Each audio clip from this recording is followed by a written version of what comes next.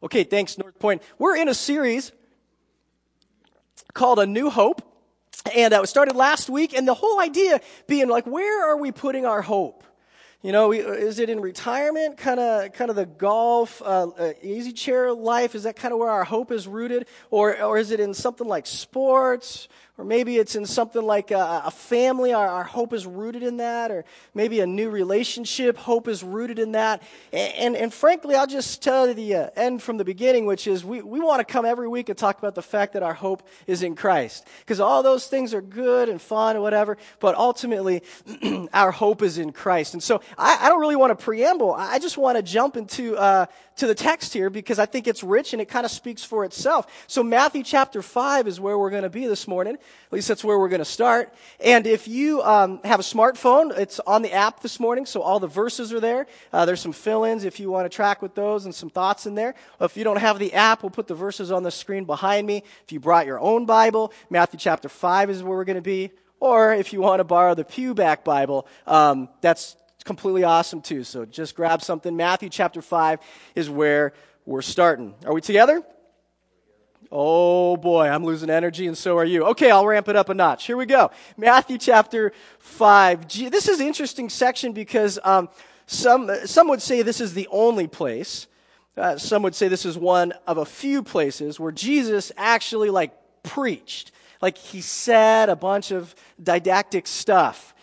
Usually Jesus spoke in stories or asked questions, but this is a place where Jesus just gives a bunch of information, and this is kind of where this starts. If you've heard this before, if you've been around, if you have a subheading in your Bible, those big bold things, it calls it the Sermon on the Mount. We're going to go for a few chapters here. Today we're just going to look at chapter 5, the first 12 verses. So this is what happens, this is what Jesus says in chapter 5, verse 1. It says, "Now when Jesus saw the crowds, he went up on a mountainside and sat down. His disciples came to him, and he began to teach them." So you get the scene. Jesus has been in ministry for a little while. He's got crowds that are beginning to follow him. They're in this certain place. And the picture on this is probably that they're in like this bowl-shaped arena where Jesus might be at the bottom and the crowds are just kind of sitting on the hillside. It became like a natural amphitheater so Jesus could talk and everybody could hear. And this is what Jesus says in verse 3. He says, "Blessed are the poor in spirit, for theirs is the kingdom of heaven. And blessed are those who mourn, for they will be comforted. Blessed are the meek, for they will inherit the earth. And blessed are those who hunger and thirst for righteousness, for they will be filled. And blessed are the merciful, for they will be shown mercy. Blessed are the pure in heart, for they will see God. Blessed are the peacemakers, for they will be called children of God. Blessed are those who are persecuted because of righteousness, for theirs is the kingdom of heaven. Blessed are you when people insult you, persecute you falsely, say all kinds of evil against you because of me. Rejoice and be glad, because great is your reward in heaven, for in the same way they persecuted the prophets who were before you." So we have three problems, at least three problems. There's a few problems that we got right out the chute. Here's what they are. Number one, if you've been around church for a while, church has kind of been your thing. You've maybe been a Christ follower for a while, or at least you've been in church for a while. If you've heard this before, you've already checked out. You've said, "Yeah, Chris, I know. We've heard this before. I've seen this verse." Matter of fact, we know that if you've been around church for a while, maybe you know they call it the Beatitudes. If you have those subheadings in there underneath where it says Sermon on the Mount, it probably says Beatitudes. And so you're like, "Yeah, I know, I've heard this before. I've heard pastors preach this. I've heard people tell me these are the attitudes, like the attitudes we're supposed to be like." You've already checked out because you're thinking somewhere maybe deep down in your head, like, "I know that's what we're supposed to be like, but frankly, I don't want to do that stuff. It doesn't seem very fun." Blessed are the poor? I'm not really into that. Blessed are those who mourn? Like mourning, I'm not really into that. It kind of stinks. Matter of fact, this season for me has been a couple of months of some friends, some people that we know well dying, some people we know going through some self-harm issues. There's been way too much of that stuff, and to be honest, I'm done mourning. I'm really over this mourning thing. And so we look at that, we're like, I don't like to mourn. I like to be a funny guy. I want to be happy. It says, "Blessed are the meek." I know, Jesus, like pastors say I'm supposed to be meek, but seriously, Like, that guy makes me mad, and I'm just going to let him know, right? Like this. So we look at this, and one of the problems, if we've heard this before, is we go, yeah, I understand this is a list of things I'm supposed to be, but honestly, I don't know, man. I don't want to do that. Right? Second potential problem, if you've not heard this before, if you've not been around church, or you've been around church for a little while, but this is fresh stuff for you, or it's been a long time since you've heard it, and we just read it, and you're thinking, okay, I hear all that, but wait a minute. So in order to be blessed by God, I have to do those things? That seems kind of backwards, doesn't it? Like, in order to be blessed by God, I have to be hungry and thirsty. So in order to be blessed by God, I have to be a peacemaker? Like, I have to be like I hear peacemaker and I think of the word pacifist.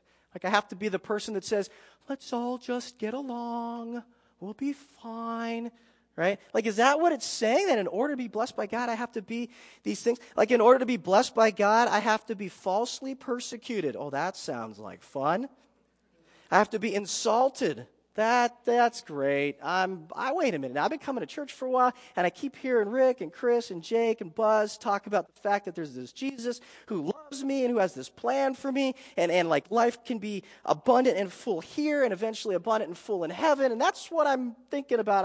All this stuff with like insults and persecution and poor. I'm not really digging that so much. Third potential problem that we have is the word blessed. It's a strange word. It's just a strange word. It's not, I was going to say it's not a word we use in our culture, but it's actually a word we might overuse in our culture. Like when someone sneezes, what do you say? Yeah, why do you say that? You ever think about that? Like, why do you say bless you? And so one of these nights when you can't sleep at like 1 a.m. and you're on Google, you can Google where bless you came from. And you'll read that and be like, oh, wait a minute, that feels weird now. Google it tonight, seriously. And so we use the phrase bless you. Okay. And then if you track social media at all, you've probably seen the hashtag blessed all over the place, right? And I'm not knocking that. It's sometimes, not all the time, sometimes that's really used as this like humble brag. Like, hey, I just got my $50,000 car, hashtag blessed. And you're like, well, yeah, okay, maybe that's legitimate, and they feel that way. Okay, I'm not really sure how to process that.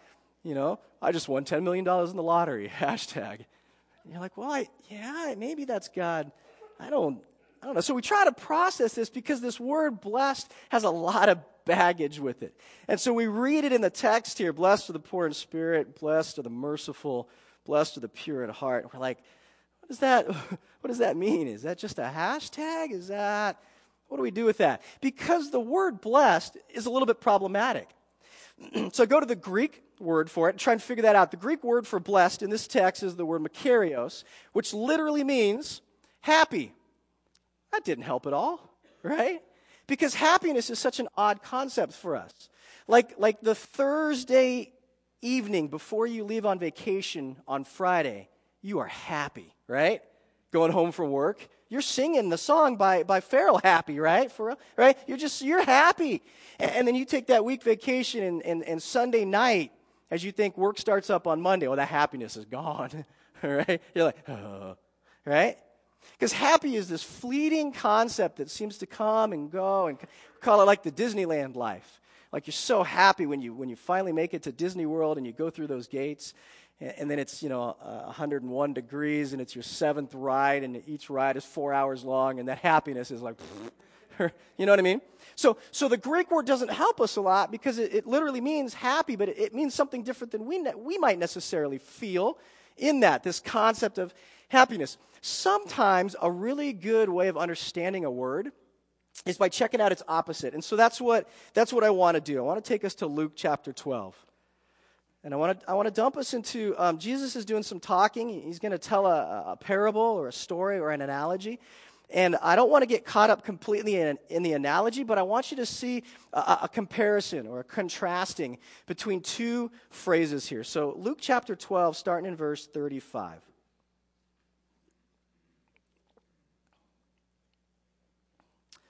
says this. It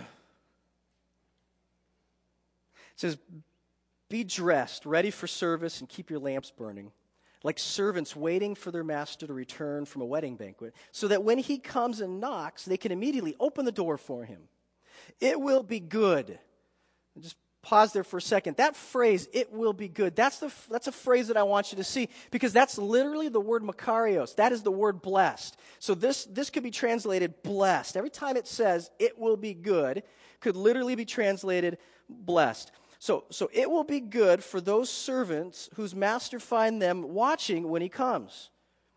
Truly I tell you, he will dress himself to serve, will have them recline at the table, and will come and wait on them. It will be good for those servants whose master finds them ready, even if he comes in the middle of the night or toward daybreak. But understand this, if the owner of the house had known at what hour the thief was coming, he would not have let his house be broken into. You also must be ready, because the Son of Man will come in an hour when you did not expect him. So Peter asks, Lord, are you telling this to everybody, or are you telling this to us? So the Lord answered, who then is the faithful and wise manager, whom the master puts in charge of his servants to give them their food allowance at the proper time? It will be good for the servant whom the master finds doing so when he returns. Truly I tell you, he will put him in charge of all his possessions. But suppose the servant says to himself, my master is taking a long time in coming. And he then begins to beat the other servants, both men and women, and to eat and drink and get drunk. The master of the servant will come on a day when he does not expect him, and in an hour that he is not aware of, and he will cut him to pieces. That's the opposite word. That's the opposite phrase of makarios, the idea of blessed. It is a word, it is dichotomos, which means to be torn apart, to be cut into pieces, and assign him a place with the unbelievers. The servant who knows the master's will and does not get ready or does not do what the master wants will be beaten, the opposite word of blessed, with many blows. But the one who does not know and who does things deserving punishment will be beaten with few blows. From everyone who has been given much, much will be demanded, and from the one who has been trusted with much, much more will be asked. Not getting caught up in kind of a complex analogy that Jesus is telling, a story that's got all kinds of rich meaning. I just want us to see those two comparison words. The idea of it will be good is the word blessed. And this makes sense to us. Like if you're a kid, if you're a 12-year-old, and your mom and dad have left for the day, and they've left you at home, and they said, hey, Johnny, here's a list of the things that we want you to do. So just do those things while we're gone. And you do. Nobody's amazed by that, huh? You have good kids. That's very cool. And you do those things, right? So you get up early, and you start working on those list of chores, and you get them done, and mom and dad come home early, and you're already done with the list. How do you feel? You don't have to say it out loud. I just want us to feel this for a minute. How do you feel? You feel right? You feel good. You feel safe, like secure. You know, mom and dad aren't going to be mad. They're not going to take away your stuff or punish you. Like you feel like, yes, right? Like you did it. Am I right? Okay, so what about the opposite? Because that's the idea that Jesus is painting in this idea of this master that leaves, and the servants are supposed to be in charge, and they're doing the things they're going to do, and the master returns, and they just have this sense of satisfaction. Like they have this sense that everything is right. Like they have this feeling that everything's going to be okay. The opposite, though, is also true. If your parents leave you, Johnny, with a list of things to do, and they go out for the day, and you say, forget that, I'm not doing that.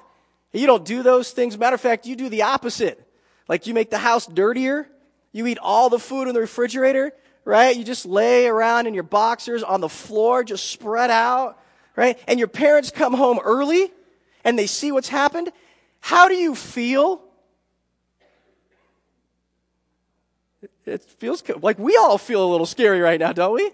It's uncomfortable. It seems like something, like I'm in trouble, like something's not right. Like mom and dad open that door and they're like, John. I wish I could do that lower. John, or whatever, right? And you're like, oh, snap. And you know trouble's coming. You know there's a problem. You know something's not right. It's like something inside of you is just like, it like breaks, right? That's the picture of these two concepts, of these two words. This idea of blessed is that idea of satisfaction, feeling like things are right, feeling like things are good, a sense of solid contentment, a deep sense of well-being. Versus the opposite. In Jesus' story, the servant who's lazy and who's wicked and doesn't do what he's supposed to be doing, it uses the phrase will be torn apart or beaten because it's like this idea of things are not right. I don't have a sense of well-being. Things are not good. It is not okay. There's a brokenness in their soul. And so we bring that back to Matthew chapter 5. Matthew chapter 5 uses this word blessed, that sense of comfort, that sense of contentment, a sense of deep satisfaction, of deep well-being. But look at what Jesus says, because it doesn't seem so right. Jesus says, like blessed or content, comfort, a great sense of right for those who are poor, for those who mourn, for the meek, for the hungry, for the merciful, for the pure in heart, for the peacemakers, and the persecuted. It doesn't seem like it's describing a list of people that are like just have this great sense of well-being. It sounds like it's describing Eeyore from Winnie the Pooh, right? Today I'm gonna mourn, right? And yet Jesus says, hey, this characteristics, this condition, these things that are being written, these are people that have this deep sense of comfort and satisfaction.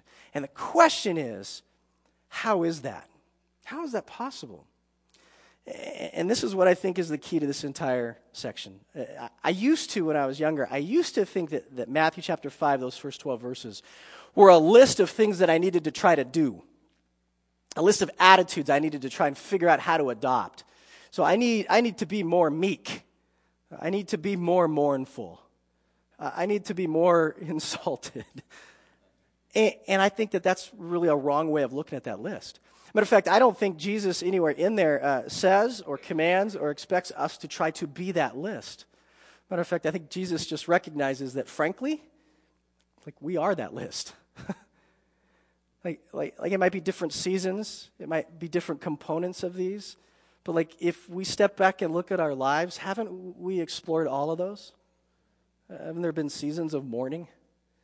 And haven't there been seasons where you just feel like you are so pure of heart, you're so single-minded, fiery focused on God and His Word and His things, but you feel like you're the only person on the planet doing that? And you're like, so weird. And haven't there been seasons where you've just felt merciful? Like that person, they deserve to get it. But you're like, you know what? So do I. And so I'm okay extending mercy. And aren't there seasons where, like, poor in spirit, like you've come to the conclusion that your spiritual condition is just junk? Like you hit the bottom and you're like, man, I am just a mess. Like I am so poor spiritually. Like, and funny, it's probably right after a season where you thought you were so pure in heart, like you're so fiery focused on Christ, and like the next day you're like, I'm a disaster. Right? Because we recognize our true spiritual condition.